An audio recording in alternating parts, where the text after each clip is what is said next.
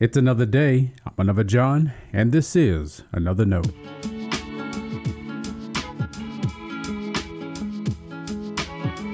Today's edition of Another Note is titled, So-Called God.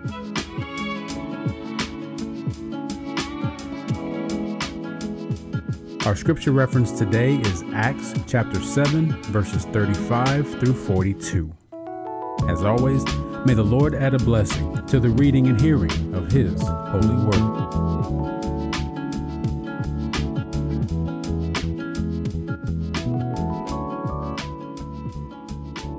It was this Moses whom they rejected when they said, "Who made you a ruler and a judge?" And whom God now sent as both ruler and liberator through the angel who appeared to him in the bush. He led them out, having performed wonders and signs in Egypt, at the Red Sea, and in the wilderness for 40 years. This is the Moses who said to the Israelites, "God will raise up a prophet for you from your own people, as he raised me up." He is the one who was in the congregation in the wilderness with the angel who spoke to him at Mount Sinai, and with our ancestors. And he received living oracles to give to us. Our ancestors were unwilling to obey him. Instead, they pushed him aside, and in their hearts they turned back to Egypt, saying to Aaron, "Make gods for us who will lead the way for us." As for this Moses who led us out from the land of Egypt, we do not know what has happened to him. At that time they made a calf, offered a sacrifice to the idol, and reveled in the works of their hands. But God turned away from them and handed them over to worship the host of heaven. As it is written in the book of the prophets, "Did you offer to me slain victims and sacrifices 40 years in the wilderness, O house of Israel?" This is the word of our Lord. Thanks be to God.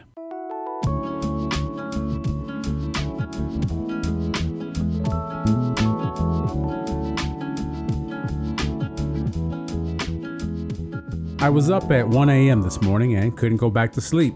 And when that happens, I don't fight it. I get up and use the time to read, pray, or write. This morning, I read. I'm glad I did. A question from my reading intrigued me. In 1 Corinthians, one of the issues Paul addresses is if eating food offered to idols is permissible. In Paul's mind, there is no God but one. So the vainness of idol worship opens up freedom for Christians. Now today we're not focusing on food. Instead, my reading prompted me to consider Paul's idea of God and so-called gods. Again, there is no God but one, and yet there are also so-called gods. Even though they do not compare to God Almighty, they have a way of luring us away from our devotion to God. The question the writer posed for me this morning was simple. How do not gods, or so-called gods, become gods? Remember, according to Paul, they don't exist. Now, the apostle isn't confused. He didn't forget what he said between sentences. He knows us. He knows we are good idol builders. Of course, idols are nothing new. You don't make it out of the Old Testament without seeing idol worship. It disfigures faith and devotion. You can't miss how susceptible the people of God were to remain idol worshipers. Fast forward now to the book of Acts and remember Stephen's speech. He offered a summary of what everyone listening already knew. They understood the history of God, which was good because he wasn't trying to teach them anything new. These are people who were ready to kill him because of his faith in Jesus.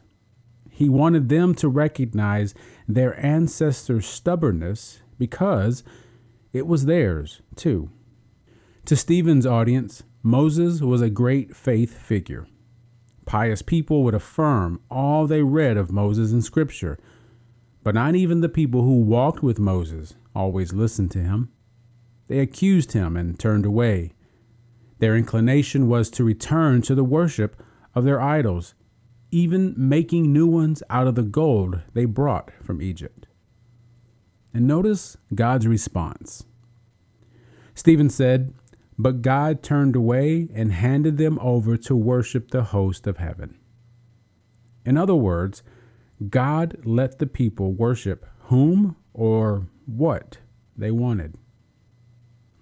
God expects faithful worship, demands it, but God does not force it. That's a truth we need to recognize and reflect on.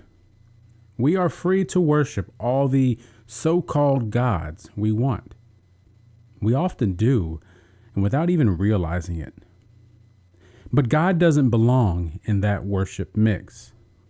And the way to true worship is repentance, turning from the idols we've created and adored. So may the Lord help us keep so-called gods from becoming gods at all in our lives. Stay blessed. Thanks for always supporting Another Note. This is our daily devotional.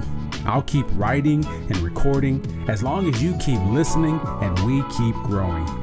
If you ever find Another Note on iTunes or anywhere else podcasts are available, make sure to leave a review so others can join us. And the easiest way to connect with me is online at anotherjohn.com. God be with you.